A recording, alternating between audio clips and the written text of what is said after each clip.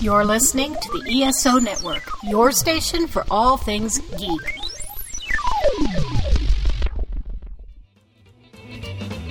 Welcome to Earth Station 1, a weekly podcast dedicated to all things sci-fi, fantasy, and much, much more. Sit back and relax and enjoy the show. Hey everyone, welcome to Earth Station 1, and we are here to do our quarterly book club, and we are going to be talking all about the classic Jack Kerouac, On the Road, this time. It's going to be a lot of fun. It's, for me, which it was my pick this month, this one has a lot of memories for me from reading it back in school, and then also just how being blown away with reading it and how it defined a lot of how I lived my early 20s and 30s. It was actually pretty cool, and it's going to be a lot of fun to talk about it. We got a great crew to do that. And speaking of great crew, here's the co-host for this episode, Mr. Mike Gorton. Howdy. How are you, sir? You ready for a great episode? I'm ready to go on the road. Exactly. I got our car packed and ready. Oh, you're not going to drive? No. Okay. You don't want that. We'll have Dean drive. It's okay. Oh, God. Yeah. Speed limits, where he goes, there are no limits. It's going to be a lot of fun to talk about. And we have a lot of different things to talk about this week, but we definitely want to hear from you guys at home. Please write us at earthstation1@esonetwork.com. Also, before we get started, I want to big a shout out for our patrons. That's right, folks. Our patrons mean so much to us, and you guys have been going gangbusters. We be getting new people all the time.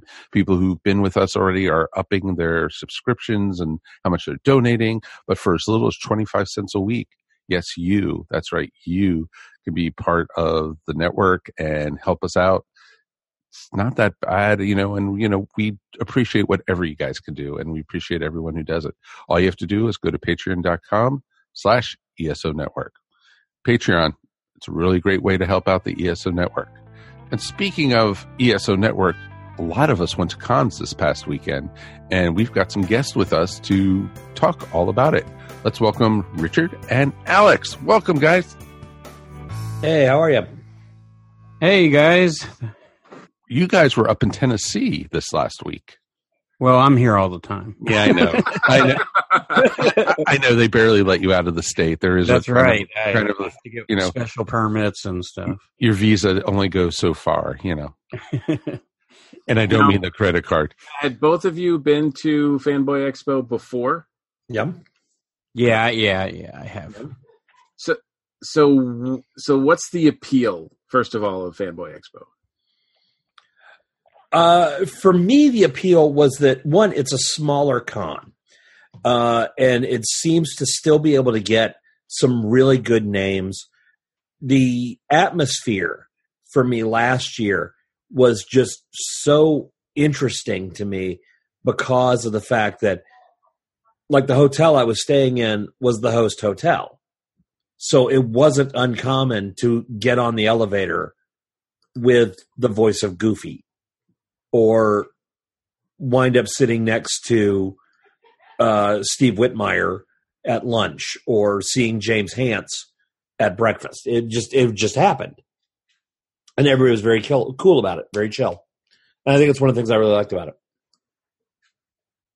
it. For me, before Fanboy Expo, we had AdventureCon, which was kind of like the first one, and then it kind of morphed into Fanboy Expo. And I always liked it. It's 25 minutes from my house, and Knoxville's pretty easy to navigate as far as parking garages and such. So it's an easy convention for me to go to. Like Alex said, it's smaller, but I mean, you're still looking at 10 to 15,000 people, I think. I haven't heard an exact number, but I think it was somewhere in that neighborhood. And the big names, I feel like they get some of the biggest names around, to be honest. So, and this year, you were working the show, right, Richard? Yeah, it was the first time I volunteered for a convention, and I stupidly, it wasn't unknowingly because I did it, but I volunteered for all 4 days. which it's only a 3-day con, but I helped on setup. Okay, gotcha. And how does that work? Well, so on Thursday, I stood around a lot, and then finally they gave me the task and 2 other guys to hang the banners, which they couldn't find the hooks, so we just set them on the table. But there are a lot of it is crazy to try to sort that out. You don't think it's that hard, but when you have, 70 banners and you're trying to find specific ones for specific areas, and they're in 2 separate buildings, by the way, because this was the first year that the con went into 2 buildings. Yeah, that was really interesting for me this year, was when they announced that they were expanding it as much as they were. Because last year, really, I felt like there was enough room for everybody in the one venue. I mean, there were a couple of things that I would have liked to have seen, but I think, wasn't part of the reason for the expansion, though, that there were other things going on in the convention center? I don't know the real reason. I honestly think a lot of it had to do with just having more room for more people. Like, the aisles were bigger, and the aisles were much bigger. Yeah, yes. I mean, so I don't know if the other things going on. I know there wasn't anything major. There was a major sorority convention and an engineers thing that was going on because they actually took over the hotel that we were staying at, which last year was the host hotel. So, but yeah, they definitely expanded much wider. I will say this: the photo op area this year was 1,000% better than it was last year. It was a huge area, really well done, really well put together. It was Wolf Studios Photography handled the photo ops, and I'll tell you right now, I thought they did a fantastic job with getting everybody taken care of. I've not heard one negative thing about the photo ops. So, and I think having it in the 2 areas, like, lines weren't that big of an issue. They didn't used to. The con was so cramped that lines ran into aisles and such. But now with the 2, I don't know if they're going to go forward with it. But if they do, I kind of hope they do, because I mean, it just gave a lot of room. Yeah, and by having. One of the things I thought was interesting with this one was the fact that as far as the A-listers go, you had Carrie Elways in one building and Bruce Campbell in another. So it really was a case where there was room for them, and people were not like the year before. I want to say Ian McClellan was right next to a very large name. And because of that, it caused a little bit of confusion. But this year, you definitely had a little more of a spread out vibe to it. And by doing that, it did force people to check out the other building, which I think was a really smart idea. Yeah, absolutely. And Paul Rubin was like on the other side of Carrie. Yes, he was on the opposite side of the thing. And I know that I was actually the first in line for his autograph on Saturday. And I know that he was having some mobility issues because he was like almost 30 minutes late for his autograph signing because he couldn't get to where he needed to go. So I don't know what was with him. There are growing pains with everything whenever you try to add a building. So I definitely felt that. Yeah. Part of the problem is, I mean, I'll give them props on the security. I loved it. I mean, just in this day and age, security is much needed. But the problem is so when you go from one building to the other, you have to go outside, and then every time you go outside, you have to go back through. It's another security check. So even if you go out to grab a hot dog or something at the food trucks, you would have to go back through security, and the line could be long. And the Q&A was in both buildings, so that caused some confusion. I mean, there were some growing pains. You can't make everybody happy. There were some minor issues, but honestly, like Saturday morning, the second building, which had the Q&A with both Carrie Elways and the photo op for Bruce Campbell, when they opened up that building, they had 2 security people for that one. When the day before they had 6. Yeah. So, but those are minor things. Those are minor quibbles. And they actually got to a point where they were like, if you don't have a bag, come this way.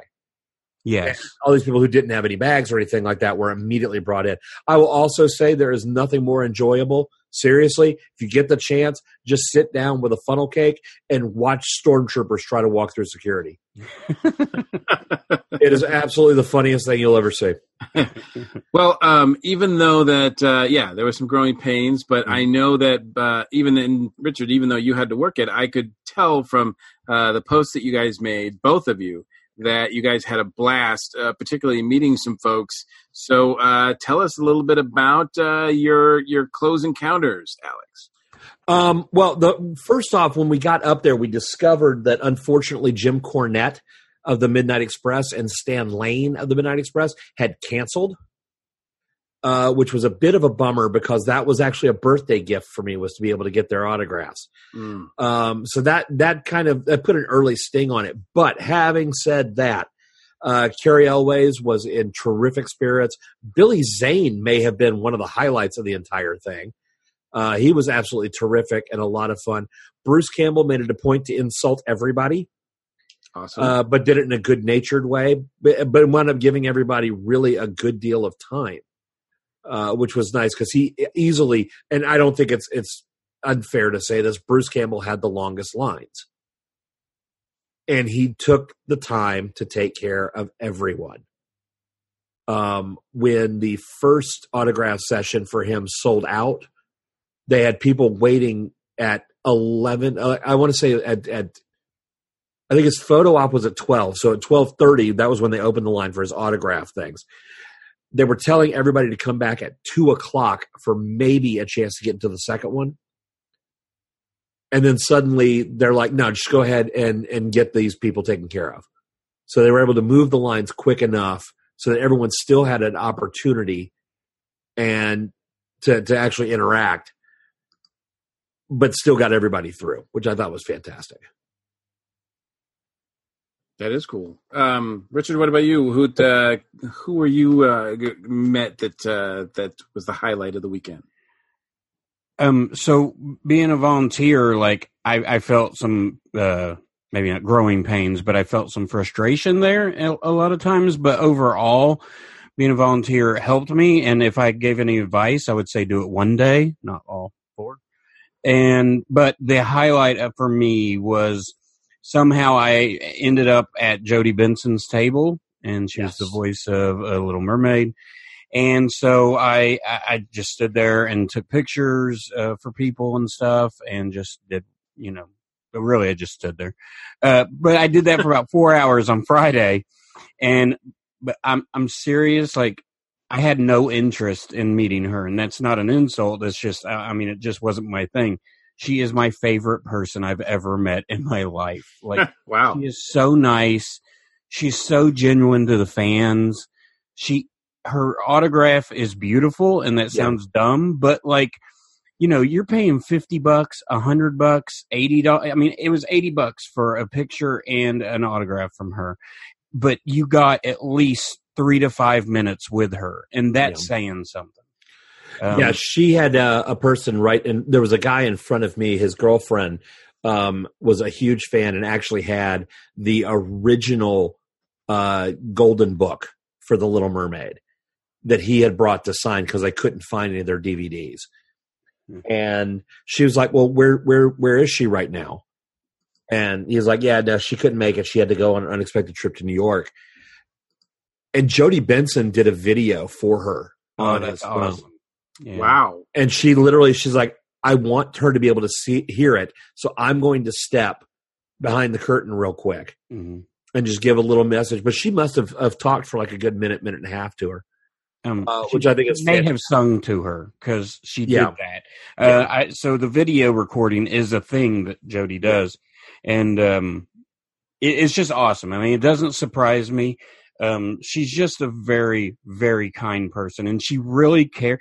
She really cares that you're a fan. And I'm not saying anything bad about Pee Wee Herman or Paul Reubens, but I did not get that from Paul Reubens. To be fair, I saw him. I was the second to the last person on Sunday that saw him. So I don't know if he was exhausted. He wasn't mean. He wasn't rude. He was polite, but it was very quick. Paul, there's something was going on with Rubens on this one. I have heard nothing but great things from him, but the photo ops were a little rough with him, and the autograph sessions were as well. I didn't even make it to his Q&A. But and again, no disrespect to him, if he was having an issue, because I heard him actually say, it's really too far for me to walk. Is there a way that we can get a vehicle over here to help me get to these places? Because it is a far walk. I mean, it is. Anytime you're in a convention, it's going to be a long walk. So, yeah. But these are two separate buildings, and they're not connected by tunnels or by anything. So, they're literally not. The second building was actually connected to 2 hotels. They were like below 2 of the hotels that people were staying at. But I had a lot of my friends who managed to run into people who weren't at their booth. A friend of the station, Lacey, managed to have a nice conversation at a valet waiting for their cars with Mickey Dolenz of the Monkees. And Tara Strong actually asked to do a photo with us and didn't charge us because she was feeling, what was her exact word? Particularly cute today. So I have a photo with Tara Strong, which I had not planned on. It's just cool. Like, I feel like at this convention more than others, you have more of an opportunity for these things to happen. Yeah. I mean, and yes, I volunteered and I met Jody and stuff, but I went back Sunday and she was just very kind to me. It's just great. I also met Lisa Zane, had an uncomfortable moment where I went to shake her hand and she went to shake my hand and she knocked over a drink all over her stuff. And then I awkwardly walked away. Yeah, probably a good call. Probably a good call at that point. I can't make it out of a convention without something awkward. Well, it sounds like a great time from both of you. And I guess just to wrap it up, I guess so next year, you guys plan on being there as well? They have a 2-day convention, another expo this year in October. Oh, wow. Okay. I don't know if I'll be going to that. When I went last year, they announced David Arquette about 2 hours ago. So okay, so there you go. The WCW World Champion, Alex. Yep. You're not going to go. I've actually seen him wrestle in Canton. So nice. Yeah. When I went last year, I went with my buddy Todd. This year, I went with my buddy Ash, my buddy Todd, my buddy Derek, who I'd never actually met face to face, and Lacey. So we had a bigger crew this year, and when it was over, I think we all were in agreement that we were looking forward to going back the following year and actually trying to figure out how to make plans starting now to make it happen for next year. We keep calling it a convention. I think it is more like the expo aspect. There are things that it's missing. We don't have a Filk area really. They had one Disney sing-along portion. And the panels are more Q&A than anything else. So you don't get any of fan panels either. No fan panels. And I think that's what it's missing. I think it's missing that. And I think it's missing media opportunities, chances just to be able to have a room that's showing old movies or old cartoons or something like that. I think it's missing that. But aside from the fan panels and that sort of thing, there's absolutely no reason not to go to Fanboy Expo. I think it's a phenomenal experience. Excellent. Well, you guys are selling me, so I have to put it on my schedule for next year. We'll see what happens. That'd be cool. But awesome, guys. Thanks so much for coming on and chatting it up. Thank you. Anytime. Thank you, Alex and Richard, for talking all about the Fanboy Expo. And yes, while they were in Tennessee going to a convention, Mike and I were here in Atlanta at the second Atlanta Comic Con that was held at the Georgia World Congress Center. And Mike, this is the second time we've done it. Both times they've asked us to participate in panels. So on Saturday, we had 2 panels that we were doing as part of Air Station 1 network and Air Station 1 podcast. And it was fun. I think you'll agree. Oh, very much so. It was myself, you, of course, and it was also Michael Faulkner, friend of the show, joining in with both panels, actually. Yes, so it was Mike, and Mike. Mm-hmm. When for the second panel we did, we actually were joined also by another Mike. Yep, Michael Bailey. So we had 4 mics. We have 4 mics talking into 3 mics. Exactly. And then later on at the 10:30 at night, Michael Bailey was putting on a panel celebrating 80 years of Batman, and he asked both myself and Mike Faulkner to join him, and so we did. And so yes, it was back to 3 mics again to close out the evening. So, but I will say that was just way past my bedtime. Yeah, I will say that doing panels there is fun. It's kind of unusual because as Richard and Alex were talking about, with the expo shows, they don't have fan panels, right?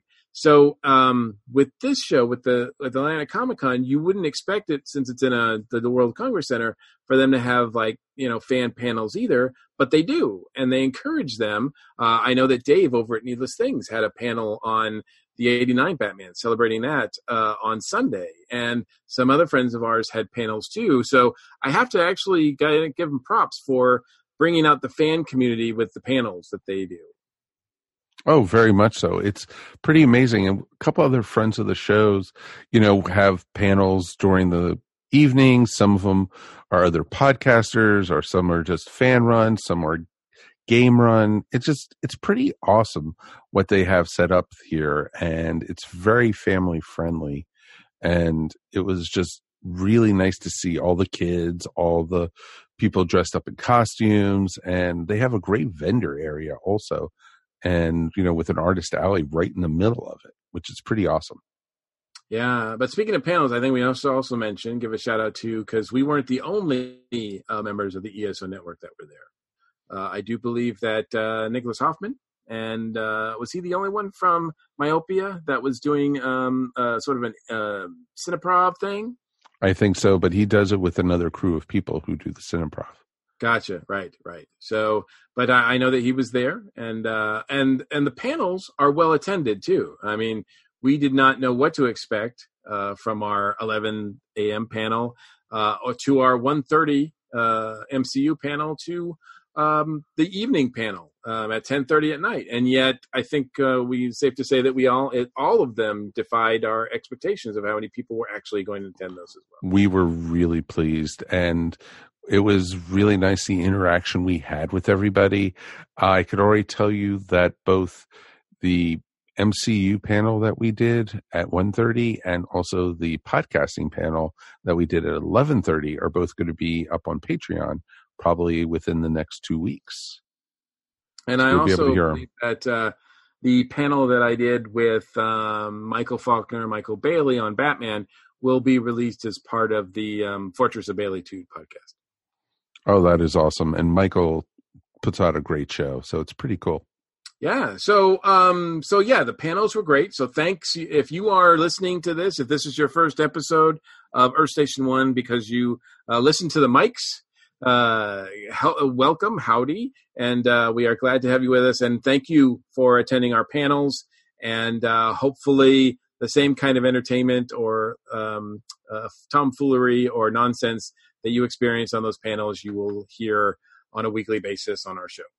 That's exactly how we operate. So, but that said, despite we're not proud, that's what we like to say. Not at all. Not even a little bit. But I have to say, in addition to the panels, like you were saying, Mike, they have a great floor, a convention floor that is chock full of dealers, exhibitors, small press,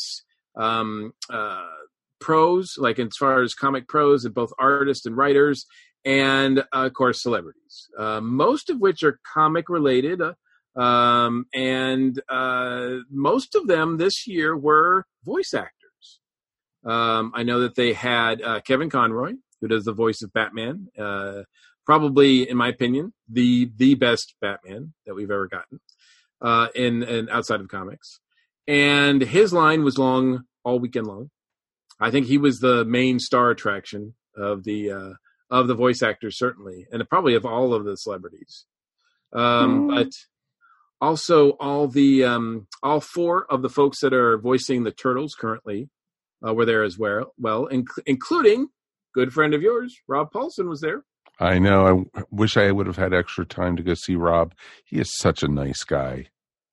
He really is, and I was very excited because Townsend Coleman, who's currently voicing Michelangelo on the Turtles cartoon, was there, and he will forever be the voice of the Tick for me. And it was great to meet him in person. He was a great guy, a very lovely gentleman. We talked for maybe 10, 15 minutes, really, about the Tick and about how that was like some of the behind the scenes stuff. And, he was telling me stuff, and then he would talk to luckily his line was not hugely long, so he could spend more time with other people, with individual people. And that was really nice. I appreciate that a lot. It was really a special moment for me. I'm still kind of on a high from it because, along with Kevin Conroy, he's probably one of my favorite voice actors, ever. Just because of his work on the Tick. So that was great. That's the only really celebrity thing I did. And then I spent most of the rest of my time just talking to our indie comic friends that were there. And, they were there in full force. Oh, I totally could see that. Tons of friends of the show were there. It was actually great to actually see, the gentleman who was on Earth Station Who this week. Dan Kozu was actually at the show. I got to meet him in person finally. It was actually really cool. Yeah, a lot of folks that have been on the show were either in the Geek Seat or in some form, because we like to try to promote independent creators here. So a lot of them were there, and it was nice to reconnect with them, as well as there was a lot of great professional artists and writers there too in comics. But one thing, and not going to be a Debbie Downer or anything, but the one thing that I'd heard from a lot of people was that almost all of the professional people were charging for autographs. And that's something that I've seen more and more as a trend. I saw a number of those folks do that at Heroes. And some of them were cool about it. Like if you were just bringing up one book, they would sign that for free. But anything more than that, they would charge. A lot of folks had a little cup for the Hero Initiative on their table. So they would sign as many books as you wanted, but they were kind of really encouraging you to donate to the Hero Initiative, which I think is fantastic. I don't have a problem with that. But the folks that were charging $5 to $10 a piece for autographs, that was something that I'm starting to see a little bit more of from comic folks. And look, I get it. There's not a lot of money in comics. It's when you see celebrities that are like an extra on The Walking Dead, making like $40 a pop with a photo and a signature. Sometimes some of those comic writers are like kind of like, well, we'd like to get some of that too. And plus it discourages people from bringing up long boxes of books for them to sign, which I hate that. I hate that. Yeah, there's been too many times in my life where I'm like, oh, I'm only like second in line. I'm just gonna get this guy's autograph, and the guy in front of me brings out pulls out 80 books and puts them on the table for the guy to sign, and it's like, these are gonna go straight to eBay. Oh, of course, and that bugs me. Yeah, it's not a cool thing for me either. I mean, I don't get it. But in any case, the vibe of the show is great. It's a very different feeling than some of the other conventions in Atlanta. Both MomoCon, DragonCon have their own kind of audiences. And this one, in year 2, I'm finding that it's got its own audience too. It's very family friendly. A lot of diversity in the audience, in the crowds. A lot of young people in the crowds as well. A lot of cosplay. A lot of great cosplay. Yeah, tons of great cosplay. You got some great pictures, actually. Yeah, please, if you want to check those out, just go to the ESO Network Instagram page, because that's where I try to post all the photos that I take at conventions of cosplayers and all that. So, yeah, it was fun. And I had this, like, you know, it's one of those things where it was like a kid in a candy store. I'm like, wherever I point the camera, there's some amazing cosplay. So, I probably could have gotten like at least 4 times as many. So, but I mean, lots of great cosplay, and, it's just a great show. You know, as long as this show keeps coming to Atlanta, I'm going to keep checking it out, because I think it's nice to have a comic con here that actually that is about comics. Now, is it all about comics? No, there's celebrities. There's some actors and voice actors and whatnot, but I think they still have that comic tie to them. And I mean, there was a couple of wrestlers, but to be fair, they had bought vendor space. Yeah, but did you see Val Kilmer was there? Yeah, Val Kilmer was there. I didn't actually see him, though. Did you see him? I did see him, and he does not look good. He looks pretty rough, huh? Yeah, but he had an issue with cancer, and yeah, he did. He's had a rough go of it the last, like, I don't know, decade, I think. Yeah, but it's pretty impressive that, you know, he was out there in the public and came out for the con, and good on him. I'm very happy to do that. Yeah, I'd almost forgotten that he was going to be there. Thanks for the reminder. And yeah, because he was a big name as well. I mean, there was a time, like, 15 years ago, you would never expect Val Kilmer to be at a con, right? Exactly.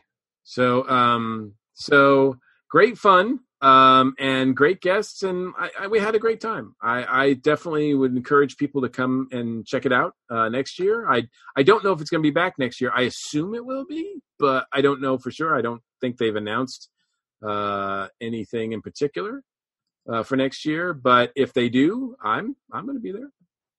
No, definitely I would be there too, alongside you, of course. But, you know, it was a lot of fun.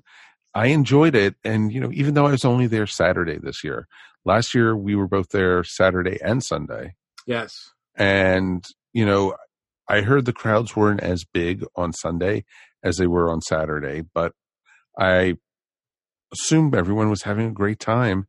And if, you know, the numbers were there, they looked like everybody was enjoying themselves. And, you know, I just like to see this one grow. It'd be nice to have a really true multi-day comic show in Atlanta. So I think it's pretty awesome with that. Yeah, I agree. I mean, it's not heroes. It's not just completely focused on comics. No. But it's, you know, it's its own thing. And I think there's, you know, plenty of room for it here. And yeah, like I said, I'm going to continue to support it. Mm-hmm. Exactly. Definitely. And thank you for them inviting ESO Network. Absolutely. To cover. That was who was on last week? Jamie, was that right? Jamie, who was their promotions person, and Jamie, really great to have on the show. Absolutely. And so thanks to Jamie, and actually all the volunteers were absolutely amazing. Yes. Always taking care of us, making sure that when we were on our panels that we did everything that had everything that we needed. So, oh, and most importantly, if you couldn't be at Atlanta Comic-Con this past weekend and you're like, damn, I missed out on those panels, well, join our Patreon, because we will hear 2 of those. There you go. Hey, doesn't get much easier than that. So we'll let everybody know when that goes up, though. So, and it should be relatively soon. Absolutely. Awesome. Thank you, everybody. Let's take a quick break, and we'll be back with the main topic on the road.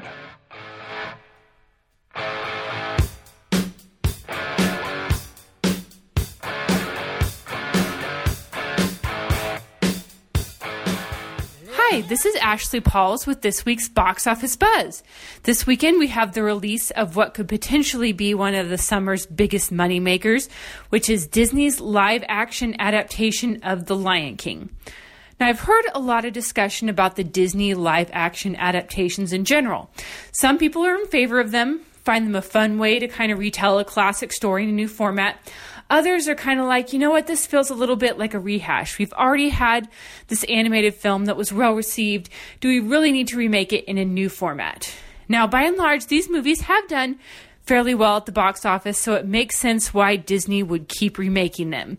I mean, earlier this summer, we already had Aladdin, which despite some skepticism that we saw based on internet chatter, this movie has made a lot of money. In fact, Aladdin just keeps going and going. It's still making money and has been one of the summer's leggiest movies. So I'm sure Lion King is looking to kind of follow along that trend. And on the surface, it seems like Lion King is poised to do really well. Again, those live action movies have been performing well. And The Lion King is one of Disney's most popular animated films. It has just endured in popularity. Families really love it. So we could see it do very well at the box office. My only slight reservation is that with some of these other live action adaptations, like Cinderella, like Aladdin, there's the novelty of seeing human actors play these animated characters. With The Lion King, it actually is kind of just another animated movie, even though it's being branded as live action. That's because it's actually still kind of animated in a sense. It's photorealistic CGI animation, but still animation. It's also gotten so-so reviews, but some of these other live-action Disney remakes have gotten so-so reviews and then were well received by fans. So I'll be really curious to see how it does at the box office. But regardless, Disney is already the big winner at the box office this year. I mean, we've already got Avengers Endgame and Aladdin in the rearview mirror. And then we have Frozen 2 and The Rise of Skywalker still to come. So Disney's not going to be suffering by any means. On home video this weekend, we have a movie that I'm excited to see again, which is the DC Comics movie Shazam. If you, by any chance, have not seen Shazam yet, it is well worth a rental. It's a really entertaining, fun, family-friendly superhero film. It's just kind of one of those fun, feel-good movies. So it didn't actually perform as well at the box office as I would have liked to see, maybe because it came out too close to Captain Marvel and Avengers Endgame, but really a charming film, so definitely worth your time to check it out.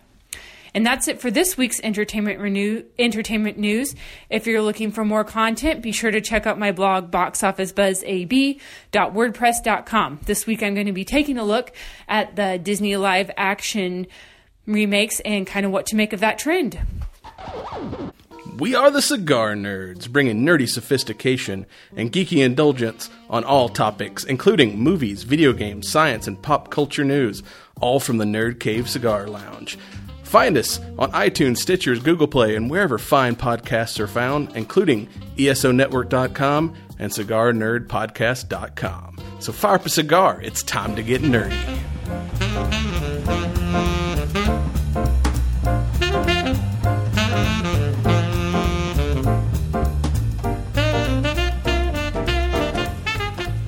Hey everyone, welcome back to Earth Station 1. Now it's time for the ESO Network Book Club, and we are going all the way back to the early 50s, and we are looking at On the Road by Jack Kerouac for this month's pick.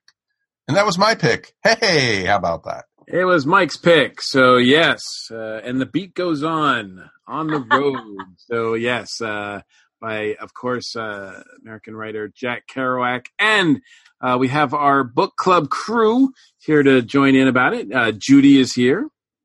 Hello. Howdy. And Kirby is back as well. Hello. All right. So the gang's all here. And first off, I'm going to start with you, Mike, because it's your pick. What is the reason that you picked this, as well as your first introduction to the book? Well, the reason I picked this, I wanted to go a little bit different for our book club. I wanted to expand the range. Done. And everything.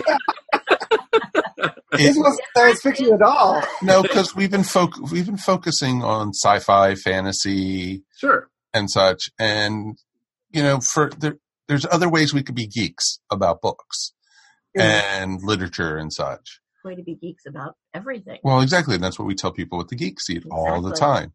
And so I knew you had not read the book, Mike, and because we had talked about it once or twice before, and I thought it would be something neat to do because I read this the first time in high school. It was required reading in my modern literature class. Okay, so this was required reading for you. Yes. So did you go in like going, ugh, and then First, yeah, did it, like, and blow your mind, or was it a slow burn? For me, the first time it was a little bit of a slow burn, but as it picked up and they started going more and more places, and you learned more about history and also a lot of where, this is Americana, this is right after World War II. There were no superhighways. There was, just U.S. highways and state roads and such at the time. This is also right after the Dust Belt. And this is America, this is, stuff, Grapes of Wrath era type stuff right after the Great Depression. And it's just really awesome. This is, Truman was still president and everything. And it was just, for me being a history buff, even back then, this was just, it got more and more fascinating. And then you had the character of Dean. And Dean blew me away because he was, based off of a real person. And yeah, exactly.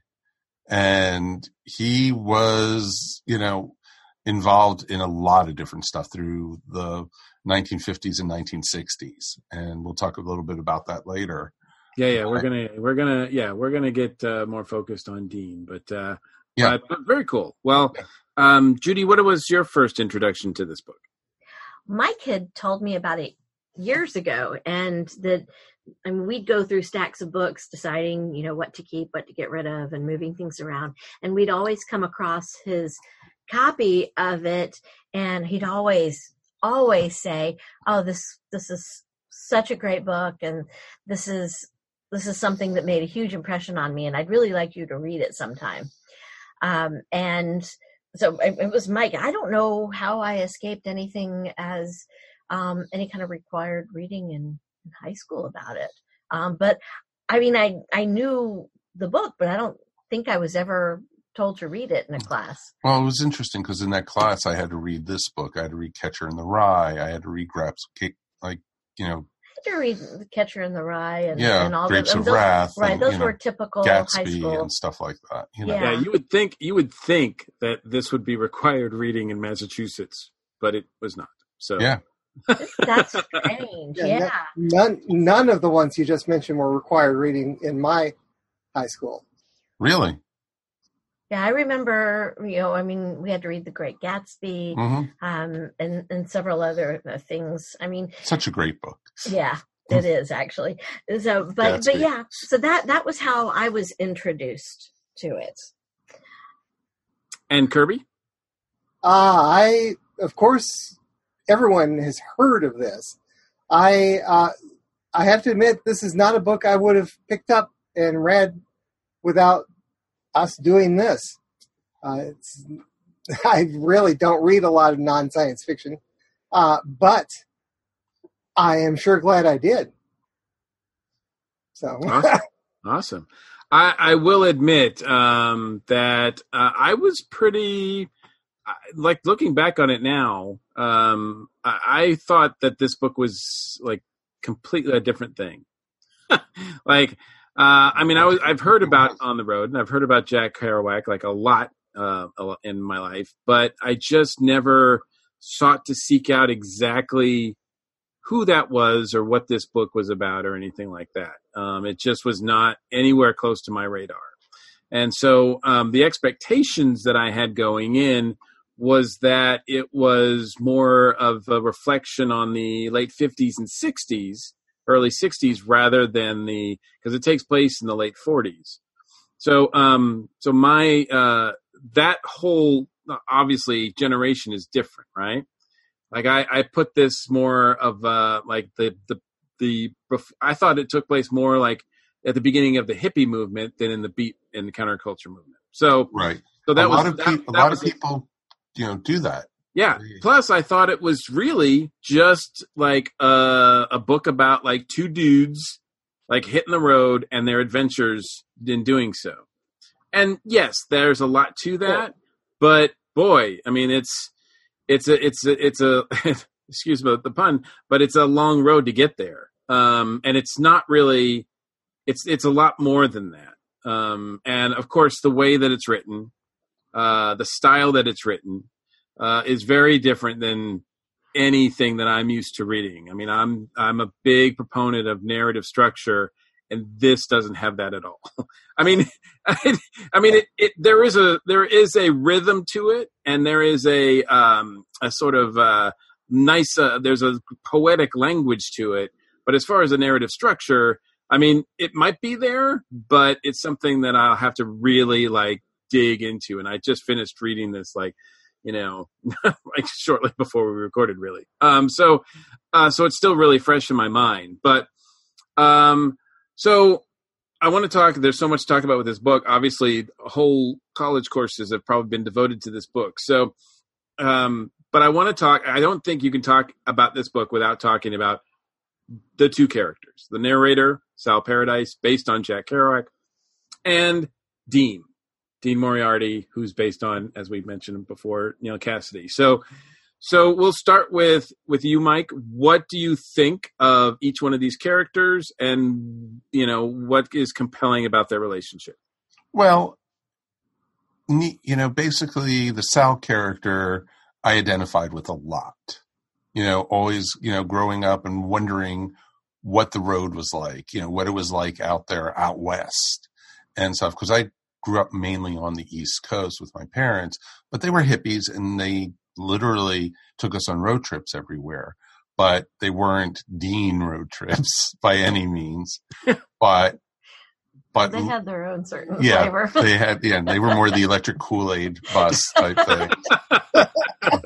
That's another story for another book review. And it also involves Neil Cassidy. How about that? But yeah, it was just kind of interesting that I did identify with Sal, especially in the beginning of the book, more than later and everything, as him, but as I grew up, as I was going through, puberty and getting into my teenage years and then early 20s, the wanderlust, as soon as I got my driver's license, because I read this book the first time at 15. And the first time when I got my driver's license, every time I was able to get the car out and everything, I took roads where I didn't know where they went. And I wandered, and where I grew up outside of Washington, D.C. was so close to so many different states. I would take back roads and I would end up in places in Pennsylvania, West Virginia, even, down into Virginia and, Eastern Shore of Maryland or, Delaware. It would just be like, oh, where's this road go? Where's this road? And this book inspired me to that.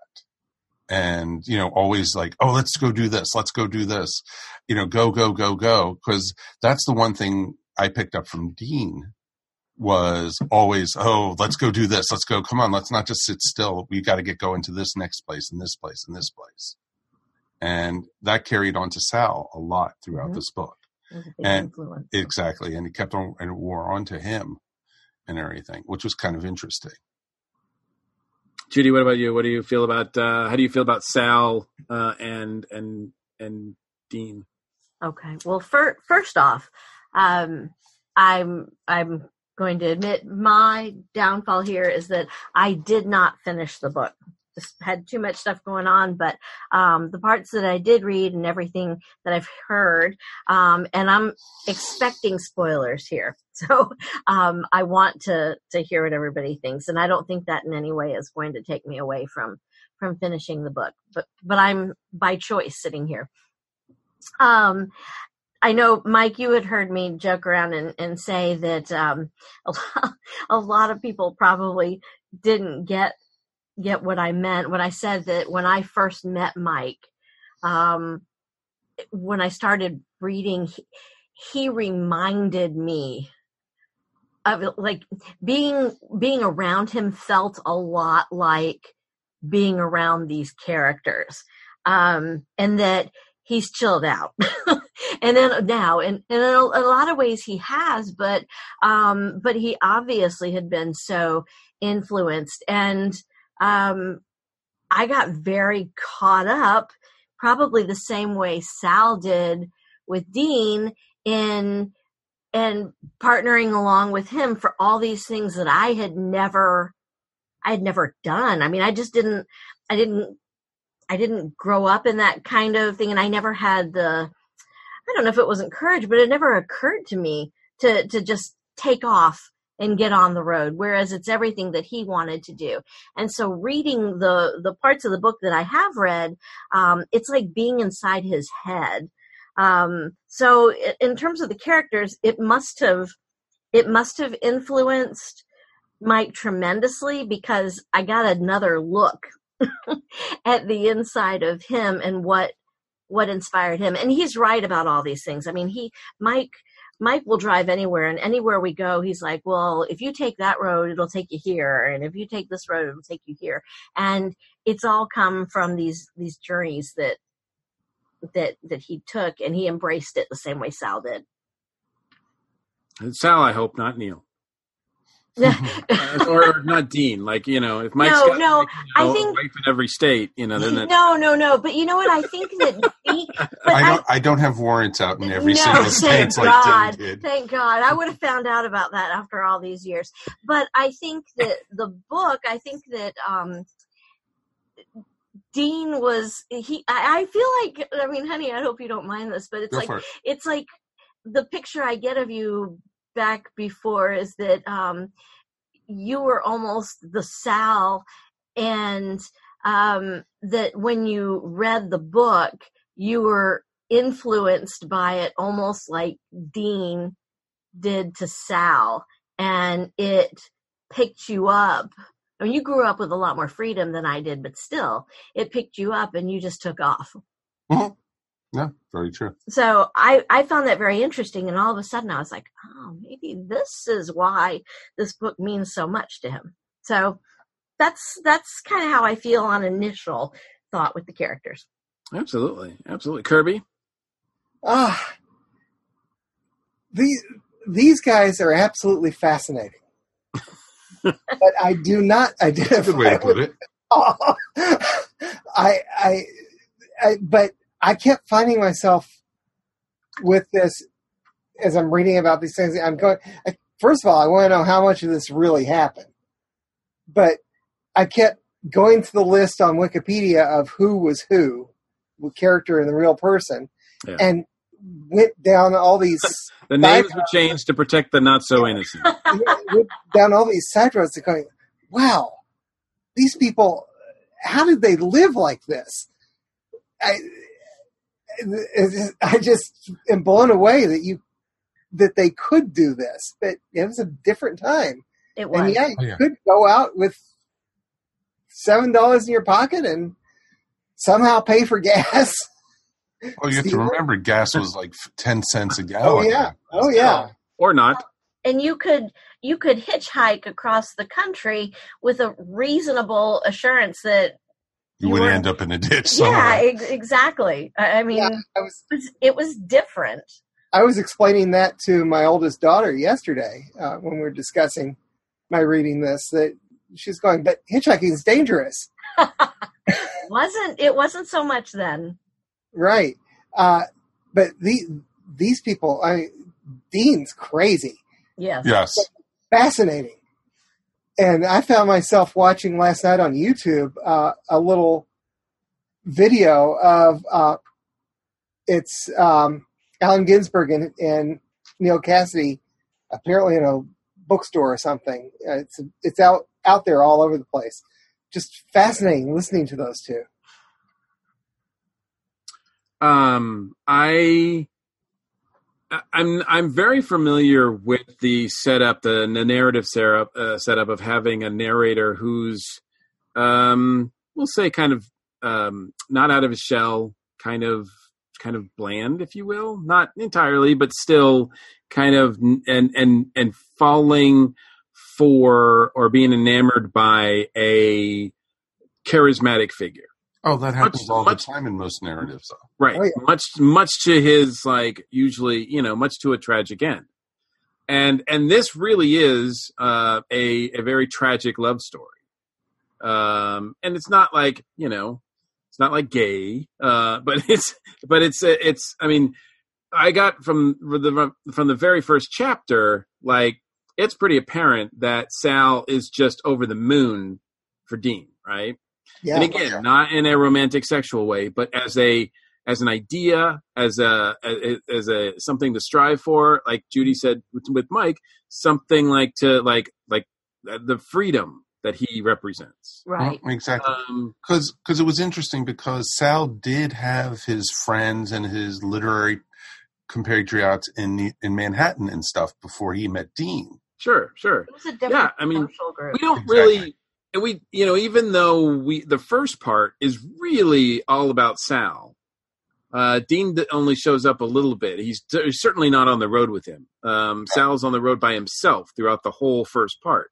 No, Dean is like a minor supporting character in book one. Yeah, and so but despite that, you don't really learn. I mean, you learn about Sal from his actions and some of his thoughts, the way he's thinking about things that are happening. But as far as his past, I mean, we only get little bits and pieces of his service in the war. We only get bits and pieces. We know that he's a writer and he gets a book published, but we don't know really anything about the book. He also mentions that he also was married at one point. Yes, exactly. And the whole, like in the first part, the whole sequence where he, falls for the Hispanic woman and then with a kid and then sort of like almost really marries her, and then just pulls out like and they just separate with like it's no big deal, is just really, really off-putting to me anyway. It actually happens quite a bit in this book, though. Oh, it does. The idea of, we could do a whole episode on the idea of love and marriage in this book. I mean, it's crazy. It is. But I think obviously, like, so it takes a long time for Sal to quote unquote grow up, to mature, and this is the Peter Pan syndrome, right? We've got this kid who looks at Peter Pan doing the wonderful things, and then as he's getting older, he realizes that Peter Pan doesn't work when you get older. Like it's just you can't keep doing that. Right, and he finds out that it goes from 1947 to like the early 50s, like 1951, 52. But the book? Yeah, in the story. No, the book only takes place in 2 years. No, it goes for quite a few years, actually. Yeah. Okay. But still, he obviously he falls like, he at the end, he sort of realizes that, Dean is a romantic notion, but that's all he can be. Like, and even Dean can't sustain it. Like, he can't sustain himself. The Dean that we meet at the end is just sort of a shadow of himself. I think Kerouac even uses that kind of language to describe him. Oh yeah, so it's sort of like a tragic love story where they just, the romantic, not the romantic love, but the fondness and that they have for one another just kind of can't sustain itself. Much like a lot of the other relationships in this book. Well, exactly, and because you have so many different characters come in and out of everyone's lives. The sheer number of people. Oh yeah, I was often confused. Exactly, because it'd be like, well, I mean, and like certainly, you almost need a scorecard. As a purist of the narrative structure, I'm always taught, and I'm always in my head, like if it's not integral to the story, if it's not integral to the plot, it needs to go. And Kerouac is like every time someone enters a room, he's got to be like, okay, there's old bully, and I've got to spend 2 pages talking about him. And I'm like, oh, is he important? No, not really. No. Not Oh my God, that's like having a conversation with Mike.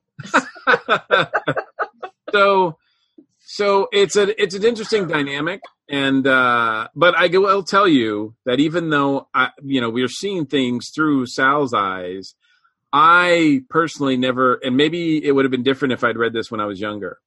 But maybe it's because I'm reading it now that I'm like over 50, but I'm looking at Dean and going, yeah, no. Like, he's just a like a crazy, like, yeah, no, I'm just not interested. I understand because I think Kerouac does a good job of like describing how Sal feels about him. So I get it, But as far as identifying with it and acknowledging it, for me, I am not enamored by Dean at all. Like he turns me off big time. See, I could see that because, we're older and everything. But to Mike, when he was 15 into his early 20s, Dean hugely influential. Dean was the road, basically. Mm-hmm. Dean was the what's out there. This is everything that's going on in the country, in the world. What am I missing? Because Dean's so exciting. He wants to experience it all. And here I am living in Gaithersburg, Maryland, just stuck here. I need to get past this and I need to get out there and see what else is going on. There's a rest of the country I haven't seen. But there's a big difference between 15 and 52. Oh, very much so. Very much so. Well, there should be, unless you're Dean. Yeah. Exactly. Well, yeah. I mean, and that's the thing. Dean is so much older than Sal already in this book. Older in some ways and younger in others. Yes. Yeah. That's a great way to put it, actually. Yeah. I think he's supposed to be 5 years older. Right. And so, but he's what Sal wishes his life was, Well, he maybe not wishes. I think what he dreams. Because he was excited because he had always heard about places like Denver and San Francisco and such. And Dean had already experienced all those. And, Dean was planning on going back there and, to it. And, the whole first part of the book is, Sal getting out on the road, trying to figure out even just how to leave New Jersey and everything, and with a couple false starts, right, and everything. And it's just like, he's like, oh, Denver's going to be amazing. It's going to be, Shangri-La. And it wasn't. No. And everything. I don't know. It's interesting because I understand what you're saying, Mike Gordon, about your feelings for Dean as a character. And no, he's not somebody that I would pick up and fly after now and give up every, earthly possession to spend, like weeks eating apple pie and ice cream, to survive and things How the like hell that. did he survive? I know. I mean, I'd been in the hospital, but, is that called the Paradise Diet? Yeah, I guess so. And whiskey to wash it down with. Yeah, nice. Sure, absolutely. But I will say, it's like when I was listening to things and stuff, I mean, for me, like, I mean, I don't build my life on regrets of things that I didn't do, though. I mean, there's certain things that I wish I had been less afraid to do.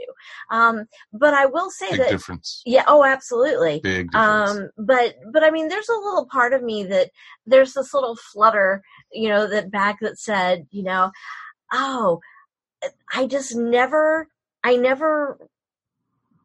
was never that brave. And not even that, I don't know if it ever really occurred to me. I mean, that's just who I was when I was that age. And so there's like this little part of me that it's like, oh, wow. Wouldn't it have been, what kind of let me get this straight. Who would I be as a person? Would it have made much difference in who I've become if I had experienced that kind of freedom back when I was younger? But I mean, in terms of now, Mike says I can't even go camping, which he's wrong, but he says I wouldn't even manage to sleep in a sleeping bag in a tent. So, so obviously I'm not picking up and traveling across the country, but it was just a little part of me that said, what if? Well, I think that, in addition to the crazy characters and we've already dipped our toe into it a little bit, talking already, but I think one of the most amazing things about On the Road is that it's a time capsule of the late 40s and early 50s, of what America was like, of what people were like. And I mean, granted, it's still fiction. It's based a lot on reality, but it's still fiction. So it's not like a true lens to it's not a documentary of how things were, but yet there are things in this book that it took place 70 years ago. Mm-hmm. Yeah. And in some ways it feels like it might as well be another planet. I mean, it may not be a geeky book, a science fiction book, but it feels like in a lot of ways it's a different planet because that America is gone. Yeah, exactly. That America is completely gone. As you pointed out, Judy, like it would never occur to you to do some of these things, but then when you were a kid, it probably wasn't a good idea to do some of these things because it's gotten a little bit more dangerous. Well, to certainly live this kind of lifestyle. Well, I don't think, maybe it's possible to live this kind of lifestyle now, but not very easily. That's well, I don't mean exactly that. I mean, just something similar. If I had just like taken off, I mean, I've never, I'm not trying to make this sound like, oh, poor me. I never left Atlanta. It's like I never took certain chances. Sure. I mean it more like that, but yeah, like I graduated high school in 1984, and in the late 80s, I wasn't going to take off hitchhiking across the U.S. I would be in a ditch somewhere. But here's the other thing too that's really changed. I mean, the fact that the way that our society is structured now, you can't. I can't see how anybody could feasibly do anything close to this based on the economic structure that we have. Like, if you wanted to just like go somewhere, like you said, Judy, like you didn't just go somewhere, but that would require like money. Like it would require absolutely. Yeah, you couldn't just go across the country with $50 right. to start with. You can't get away with now. Like let's say like $50 then was like maybe $500 now. You still couldn't do it. No. Yeah, exactly. You still couldn't do it. Like a lot of the things that, obviously hitchhiking is just something that's not a good idea. No. I would not encourage it. I don't even think the ESO network do not encourage you putting yourself. Yeah. I don't think the what do they call them? Those where they got together in the car and sort of travel together, like by a travel agency. Like, I don't think you could, I'd never heard of that before. Actually, I think that sort of thing does still exist, but there's background checks. Oh, right. Well, right. Or I'll give you another example of it. When I was at college, my first college, when I was at Frostburg, we, used to put, signs up on bullet boards and everything saying, hey, I'm going to Baltimore this weekend. If anyone needs a ride down there, call my number. And we could set it up and they would pay $5 towards gas. And I would load my car up with like 5 people who were going there. And we'd go down for the weekend because I was going to visit a girlfriend and they were going to see boyfriends or family or whatever. And, that was quite common. That the board was filled with people going all different places and everything because we were 2 hours away from D.C. or Baltimore. Right. Yeah, we had the same thing in Northern Illinois, about 100 miles west of Chicago. Okay, yeah. So yeah, that's I never did it, but I was quite aware that it was common. No, I used to do it all the time with, I used to fill up my car. It was quite common. I also think, and this is disturbing, but I also think in this day and age, a lot of these things wouldn't happen as this narrative wouldn't happen just because as a people, as Americans, this country is not nearly as friendly as it was 70 years ago. Oh, definitely not. And that's where I was about to bring up, actually. There's a lot of what would be considered nowadays blatant racism in this book. Well, yeah. Sure. Well, obviously. There is now too. Yeah. but I will say there's not a lot of mean-spiritedness in this. No, not at all. When they refer to, the Mexicans and such and everything, it's not meant meanly about it, or they use the N-word a couple times, or African Americans. Well, that can't. I mean, that's just because. I mean, the thing is, you can't say they didn't mean it meanly. the fact of the matter is that they were, I mean, they were bad words to use, but the world thought that, or at least here in the US, it was acceptable, and it never should have been. Right. But yeah, but I think in some ways, if you compare this novel to other works at the time, this is really progressive. Very much. Oh yes. Yeah. Yes. In terms of its feelings about race and racial issues, I mean, it almost is hippie before there's hippie, right? Well, the beatniks were the pre-hippies, right? Pretty much. You know, they're the ones who you can really see that here. Mm-hmm. Exactly, and this was was one of the births of the Beat generation. It was a whole generation opening up their minds and exposing themselves to drugs and because they were trying weed and stuff, and you know, experimenting with that. Tea, as they were calling it. Don't call it weed. Yeah, God exactly. But but even was progressive. You know, him having the relationship with the Hispanic young lady in Hollywood, and then him moving out to parts of California like Bakersfield and such, where he was working in the cotton fields with them. The only time where I felt like, oh, I'm not really comfortable with how they're acting is it just seemed like every once in a while when they talked about domestic abuse, they kind of just blew it off. Like it was just a thing. Like it wasn't really, like Dean was horrible at that. Yeah. And even Sal didn't really seem like he was that like concerned about it. You know what I mean? Like it was just a thing, really. And, you know, I mean, obviously that's a lot different now. So. Well, but I mean, that was a real influence in everything. I mean, if you watch old, sure.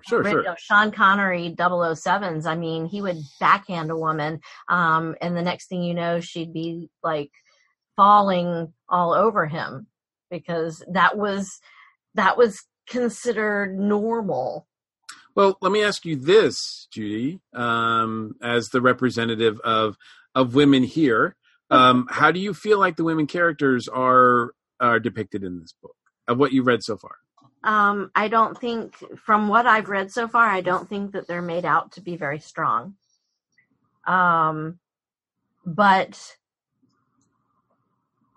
I don't know. It's from the male point of view. No, it is from the male point of view. But I mean, like his aunt, he would ask for money from, but you know.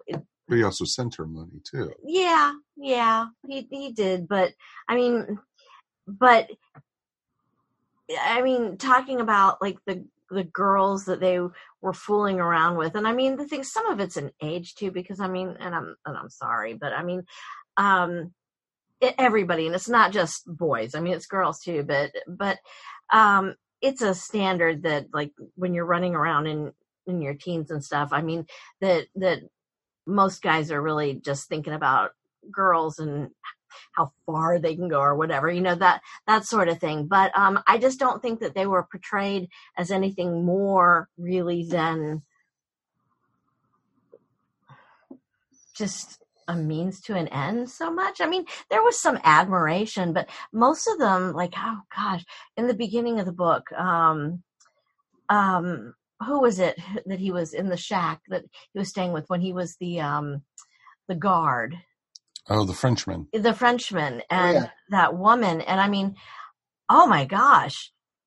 It's like, for some reason, he made it okay for the Frenchman to behave a certain way because he was smooth and all these things. And there were all these things that he admired about him. But I mean, the woman was horrible. Just horrible. But she was just looking for a rich man to do, but she ended up with him. Yeah, you know, and I was just like, okay, well, you know, I mean, she wasn't being treated so well either. Yeah, I think that most of the women are pretty much, they're not really full drawn out characters in this. No, unfortunately. But it is from Sal's perspective, and he really, you know, he's got a romantic notion of women. Well, but I don't think he thinks of them as we never get a depiction of like women characters, even the ones that he falls in love with, as like full people. Well, Yeah. because the book is not about his relationships with women. The book is about himself and his own experiences. So they are secondary characters. But And there's his just relationship with Dean. in his relationship with Dean, yes. But they were not an important part of the story, except that, I mean, they would go to all these parties and everybody wanted to, all the guys were like, oh, I want to get that. Not talking about this, it's not like a feminist thing at all, but they just weren't part of the story. Kirby, any thoughts on any of that? Yeah. Again, like I said, I'd go down these Wikipedia branches researching some of these people, and like Carolyn Cassidy, who was the model for Camille, she actually had a BA in drama before any of this happened. So she was a smart woman. Wow. I don't know if that's one of the odd things about this. Again, I'd like to know how much of this really happened. Yeah. Go ahead. I know it's we're getting towards the end now, but I have to. The one thing I have to point out too, also, is just the manner, the way this is written, because I think that's the other big thing about this, right? It's not your typical narrative structure. It is really, I mean, it's compared to much like a lot of the jazz music that is in the book, actually in the book itself. Yes. It's very much, it seems like it's inspired by jazz. It seems like it's just like, thoughts put together. And I think we've all done the research, and we know that, I mean, the first draft of this, Kerouac just put out in a huge, like, 120-foot scroll, like, of just typing, even without like punctuation and all that, just was typing as it hit his head, right? It was just flowing through. Well, that was the final version of the book he did, because he had done a couple rough drafts before. Sure. And even that wasn't a final, because I know they recently released the scroll version, and it is different than the actual published. I plan to read that. I mean, wow, Kirby's in. That's great, though, that it had that kind of yes, the effect on you that you want to take it to that point. I mean, that's the whole purpose of a book being written that's going to stay in people's minds. I mean, like you said, like 70 years. Wait, no. Over 70 years. Over 70, yeah, sorry. But all these years later, it's still, even though the time period is long gone, but the ideas of what's happening are still relevant. I would love to be able to go see the actual scroll, because I think it's in New York. Yeah. Here's the thing that, now, did everybody read this book? Like read it as opposed to listen to it? No, we read it. Okay. So, when I realized I was crunched for time, I actually went and got the audiobook. And the audiobook is read by Will Patton. Oh. And I got to tell you that it was such a difference.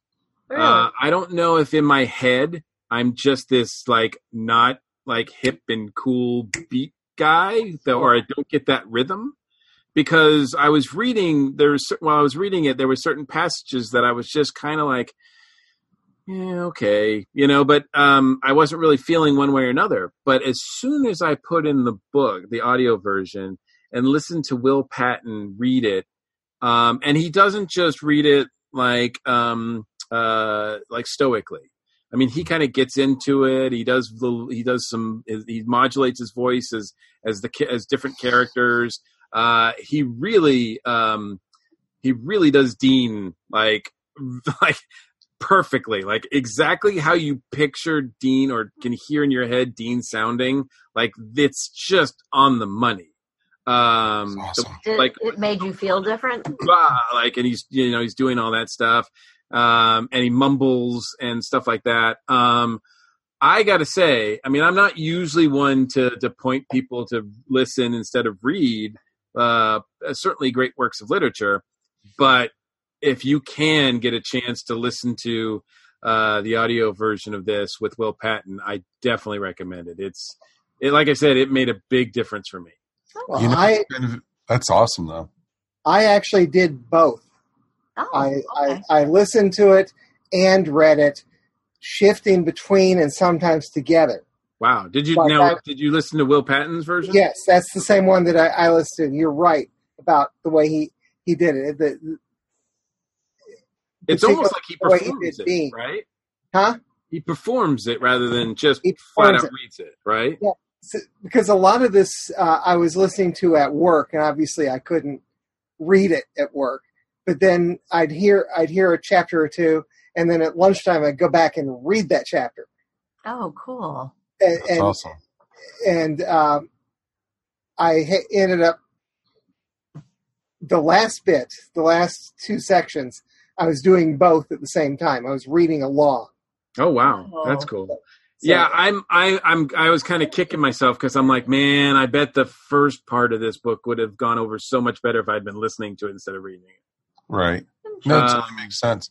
It's interesting because this last time when I was reading it, when you read, you sometimes have voices in your head, the characters and stuff. Yep. This time it was Peter Coyote all the way narrating it. Oh, that's not that different, really. Yeah. Will Patton is kind of like, think of a mix between like Peter Coyote and what's his name? Oh man, I'm drawing a blank. The all right guy. You know what I'm talking about. All right. Oh, you mean Right. I know exactly who you're talking about. All right. Yeah, Matthew McConaughey. Like, to me, like if Matthew McConaughey was like, I don't know, 20 years younger, like he's Dean, right? Maybe? Yeah. Well, no, I'm thinking about the way he speaks and the way Dean was described and how he enunciated and things. And I'm like, yeah, I can see that too. I was kind of surprised to see that there was a movie made. Yeah, I was about to bring up the movie. It was only made kind of recently, like 2012. I will not watch that movie because what's that? I won't watch that movie because of the casting. Oh, really? The casting? Yeah. Did you see it, Kirby? Believe it or not, I got it from Netflix on DVD today. Okay. I despise Kristen Stewart so much. Oh wow! I didn't realize she was in. She can't act her way out of a hat, and Yeah. It's interesting. It's Billy Crudup is Sal.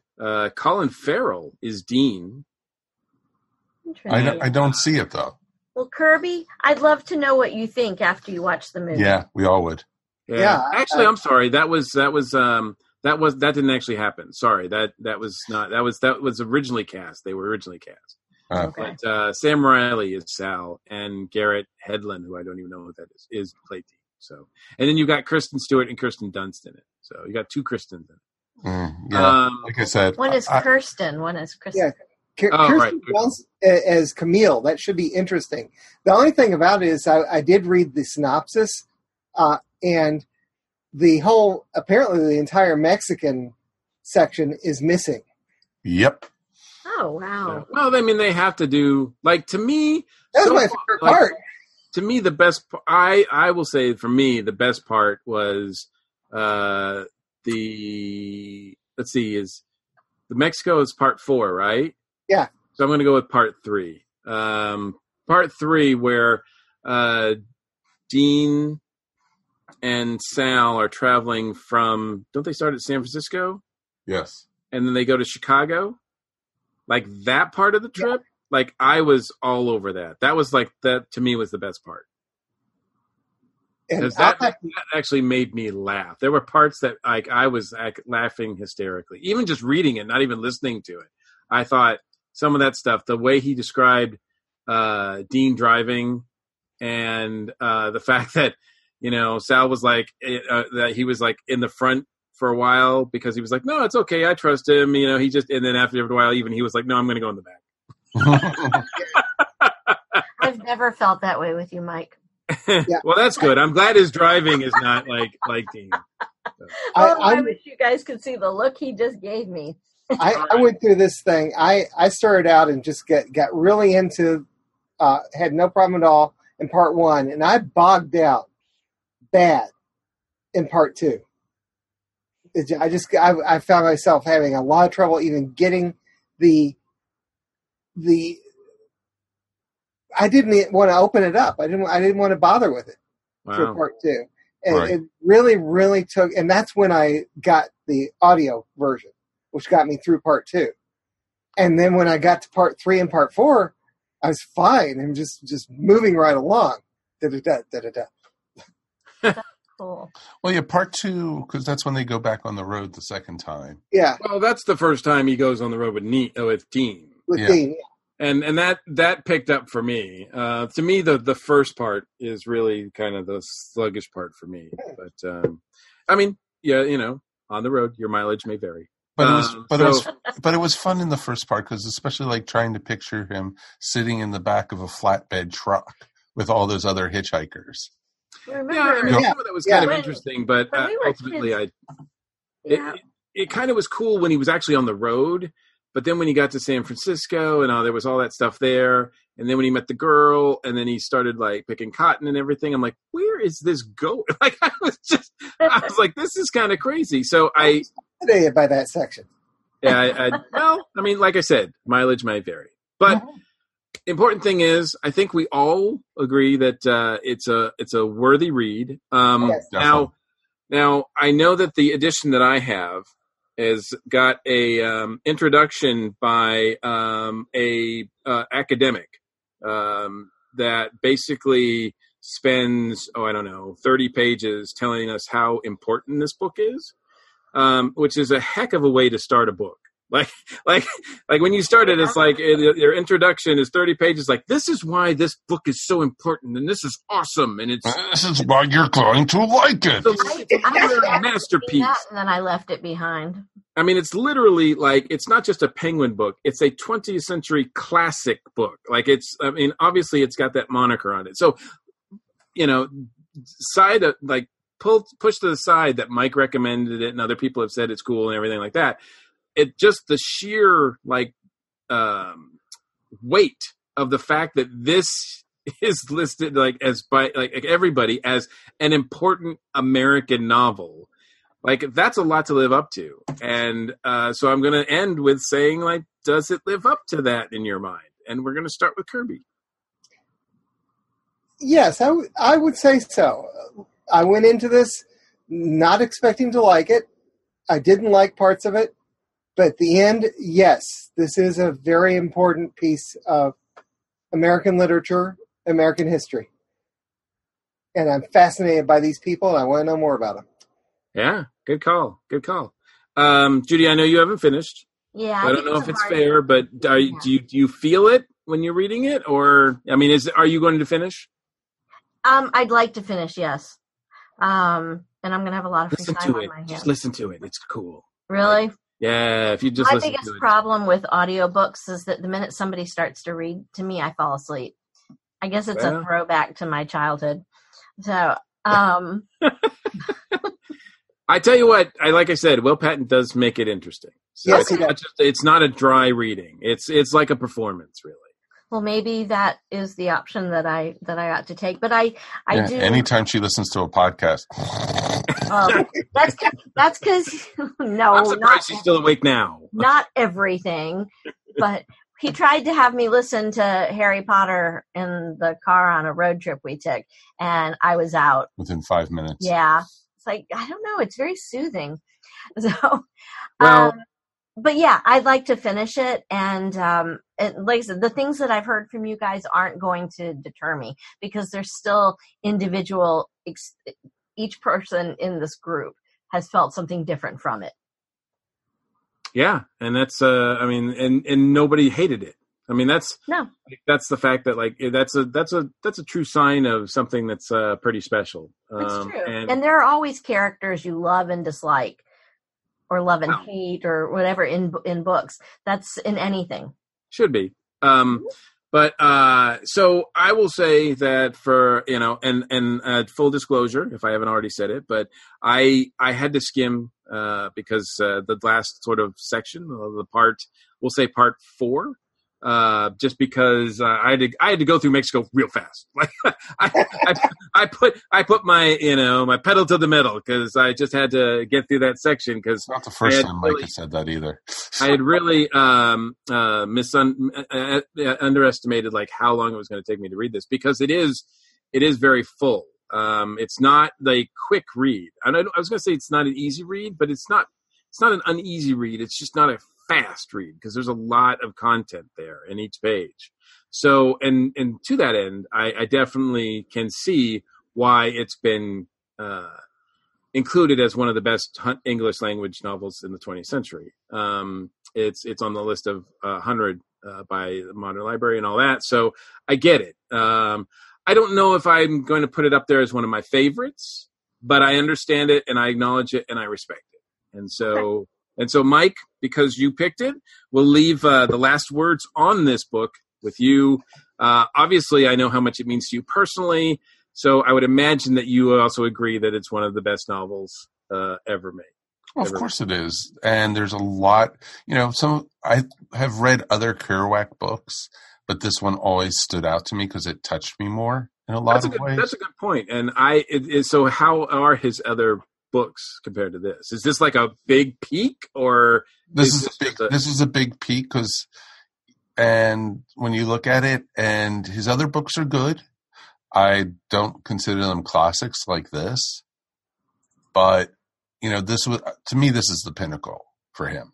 Mm-hmm. And I love the characters and a couple things, if you want to hear more about Neal Cassady, because out of all the other characters in the book, Neal Cassady actually did a lot after this and everything. Tom Robbins did the Electric Kool-Aid test book, and he basically, Neal Cassady is very big with the Merry Pranksters, and that were very big in the hippie movement. He was the one who drove the bus. He drove the bus, yeah. Yeah. I've also got the documentary about that on my DVD queue for Netflix. That's awesome. That is awesome. But there's also there's a thing that Cassady did called the Joan Anderson Letters, and they made a movie based off of those, and it's called The Last Time I Committed Suicide and starred Keanu Reeves, actually. Whoa, dude. So there's different things. You definitely look up for these characters and these people. They're real people. And Allen Ginsberg, all these people were all tied into this. And it's just amazing stuff. And some really, cool stuff that came out of it, and the whole culture that was based off of it. I definitely highly recommend this, and I'll probably end up, reading it again, and I'll definitely listen to the audios now. It's definitely one of those works too that I would imagine reading it at different points of your life you take something. Oh, it does. It's completely different than it was to Mike at 15. So like we've said multiple times. So, well, very cool. Well, thank you for the recommendation. I think it was worthy endeavor. Like Kirby said, it was kind of out of, the norm for us. But then again, I don't think we have a norm, right? Because we're doing all sorts of crazy things. Although the next time we reconvene as a book club, we will be kind of going back into the geeky stuff. In October, we will be reviewing the original Frankenstein novel by Mary Shelley. So awesome! Yes. I read that. That is my pick. Ago. That is my pick. It is something I've never read it, so it's something that I've always wanted to read. So I'm looking forward to reading it and discussing it with you guys. So I read it 40 years ago. I'm looking forward to. I'm looking forward to reading it again. The last time I read it was high school. So this will be awesome. So very cool. So all you listeners out there, you can join us in October. Thank you guys so much, and we will be right back with the ESO Network Comic Book.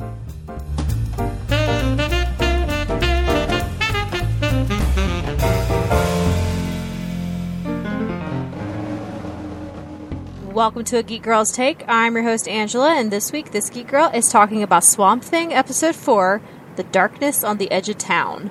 So Swamp Thing is still going strong, and the 4th episode was just as good as the others. This one took an almost monster of a week approach with the sickness that is transmitted through being scratched. Each person who gets this sickness sees their most deepest, darkest fears, and in most cases ended up killing themselves. Many different townspeople get this virus, including the sheriff and Abby. Abby has the right idea to head to the swamp where Alec, the Swamp Thing, helps her get rid of it and return it to the person who tried to hide the virus from the world in the first place. This episode, to me, was also really cool to see since I worked on it. I was one of the extras in the crawfish brawl scene, so it was really, really cool to see the entire, 5-minute scene, which took about 13 hours to film. Also, just to see the episode after watching the crew film it to see how it was all executed. And you can even see me in one of the scenes, so that was really neat too.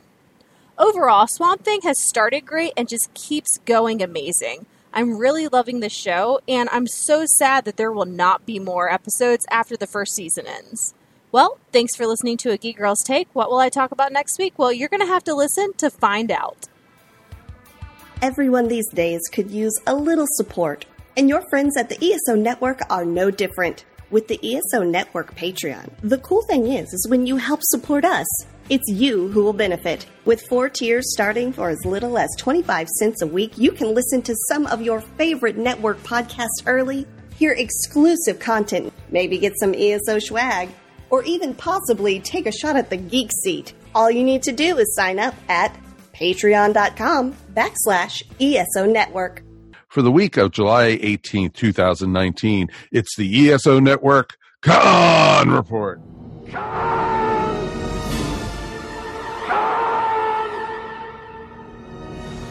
Well, there's only one convention left in the month of July that you can find ESO Network folks at, and it just happens to be those ESO Network folks are myself and Mike.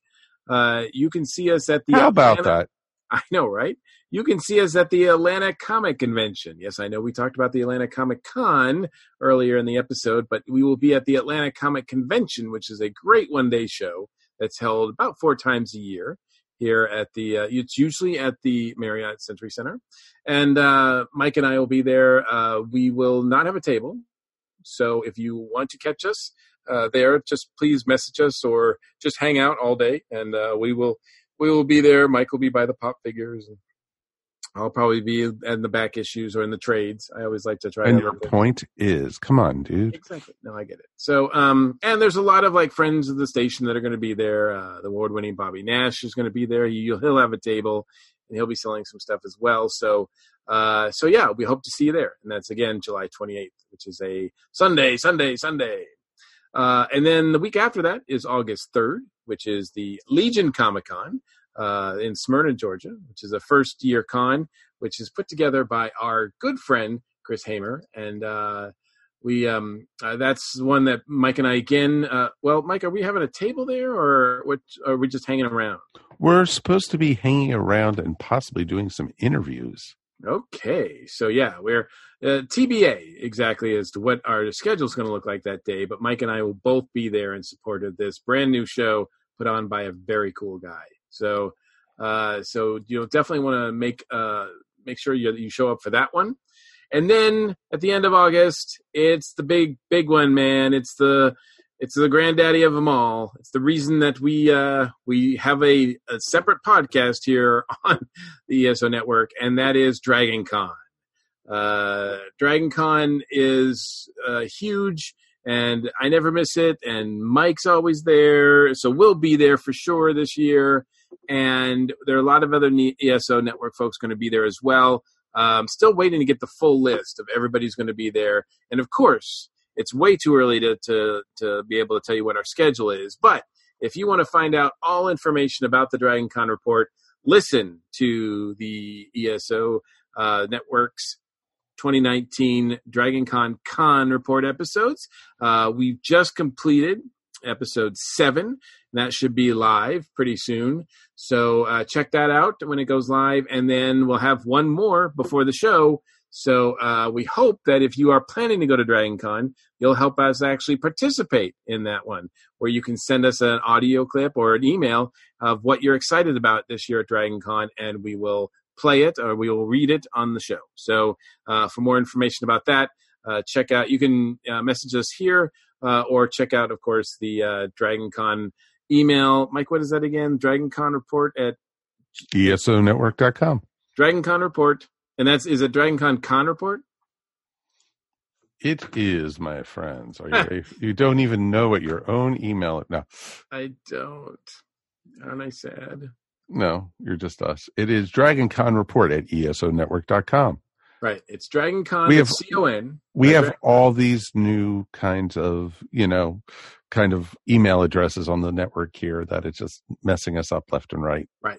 So Dragon Con report at ESOnetwork.com. So, and if you if that gives you any trouble, just message us on Facebook or Twitter or whatever, and we'll be glad to find you. We want you to be part of that show. So, and we want to be part of other conventions. So if you've got a convention that you want to talk about, like Alex and Richard did, or that we can help promote, please reach out to us because we love talking about conventions.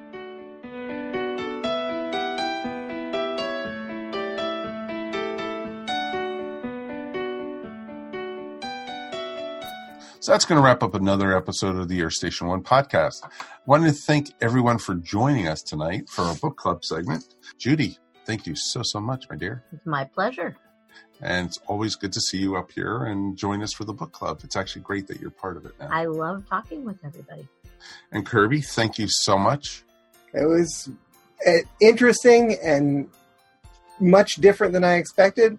And thanks for having the idea of reading that. Oh, I had it, 40 years ago? So, yeah, if only I had a thing called a podcast to talk about. Well, now you do. Exactly. Anything you want to shout out, sir? I'm one of the co-hosts on the 20 Megabyte Doctor Who podcast, and we're currently going through all of Doctor Who. We are about to do Shada. We're doing everything awesome. in sequence, and so find us on Facebook. Just look up 20MB Doctor Who podcast. I have to ask real quick, which are you doing? Like, which version of Shada are you doing? The newest one, the new animation. Okay, gotcha. All right, cool. Oh, with the Tom Baker extra stuff. Yep. Oh, sorry. Spoilers. I didn't know that was in there. Oh. Oops. Sorry. Mike, thank you, buddy. As always, it's my pleasure. Anything you want to shout out about? Yeah, since we're talking about independent thinkers and we're talking about conventions all over this episode, I just had to give a shout out. I'm not going to name any specific names, but I'm going to give a shout out to all my fellow indie comic creators out there. Last month, I went through Artist Alley, back to front, across the whole room. Both on the con floor on Saturday and Sunday. Met a lot of independent creators, guys I've known for years, as well as guys that are just coming up. And then I had the pleasure to do so at the Atlanta Comic Con on Saturday. And let me tell you, those guys are doing it because they love it. So support an indie comic creator. We know a bunch of them, and I definitely recommend checking out all their work because they're all awesome. That's amazing. That is cool. Definitely support your local comic book writer and artist. It's definitely worth it, folks. We walked around at Atlanta Comic Con and we talked about it earlier. But, these people are so willing to talk to you and promote their stuff. And it's always great. You know what? The common misconception is that, just avoid them because they just want you to sell you something. And yes, they really want you to buy something. They do. But they also just are lonely. They want to talk to people too. So as long as you just don't block their table so that other people can look, just to hang out and talk to them and find out what they're about. And, they're just good. They're good people. They're good people. That's a great way to put it. They are good people. All right, my shout out real quick is Judy and I just got done watching a really amazing TV show on Netflix. We just got done watching Umbrella Academy. It was so much fun. And it was great. I had read the original comics that it was based off of, and this blew it away and everything. I enjoyed the comics, but this brought it to life and even add more depth to the characters and such. And they've already announced that there is going to be a season 2 because they did end it on kind of a cliffhanger. Yes, they did. And it's a lot of fun, some great characters, and it's like the New Mutants, but with a really big twist type thing. And, it's X-Men and, that type of thing. Yeah. But it was a lot of great stuff, and there's a lot of mysteries that they haven't answered in season 1. So definitely worth checking out Umbrella Academy. Let's hope that's on my list. Yeah. Exactly. It's not even that many episodes. I think it's only 10 episodes. No, it was an easy watch, and it was fun and stuff. So we were able to get a lot of it done in time for Stranger Things. Exactly. Which, speaking of Stranger Things, that leads right into next week's episode. We are going to be reviewing Stranger Things Season 3. We have to finish the last couple. Yes, I know we have to finish the episodes. But yes, we have 2 more episodes to go as of this recording. So Not tonight. Not tonight. I'm going to sleep. So we have more podcasts to record. So there you go. Okay, well then But join us here on Earth Station 1 when we talk all about Stranger Things Season 3. It's going to be a lot of fun. And, stars our own Gwinnett Place Mall, soon to be whatever kind of new stadium they're building there. Cricket Field, I think it is, or something like that. Kind of cool, though. Yeah, so it should be interesting to see. So until then, my name is Mike Faber. We will see you here next time on the Earth Station 1 podcast. Peace. And we're done. Boom. Yay. Thanks, guys. That was fun. You've been listening to the Earth Station 1 podcast, a show by fans for fans.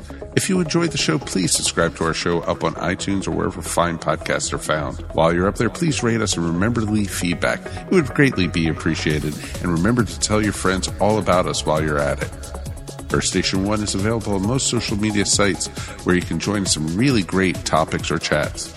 Help support our show by shopping through our Amazon.com link or purchasing very cool ESO Network clothing and merchandise at our TeePublic store. Links to both are found on the top of our ESO Network webpage. Become a patron of the ESO Network by backing us up on Patreon for as little as 25 cents a week. Go to patreon.com/ESO Network to sign up. We want to hear from you. Please write us at earthstation1@esonetwork.com or call us at 404-963-9057. Thanks for listening, and we'll see you next time here on the Earth Station 1 podcast. Peace, and we're done. This has been a broadcast of the ESO Network. Be part of the crew and help support our shows by donating to our ESO Patreon or by shopping through Amazon.com or the TeePublic store, which can all be found at www.esonetwork.com. The ESO Network, your station for all things geek.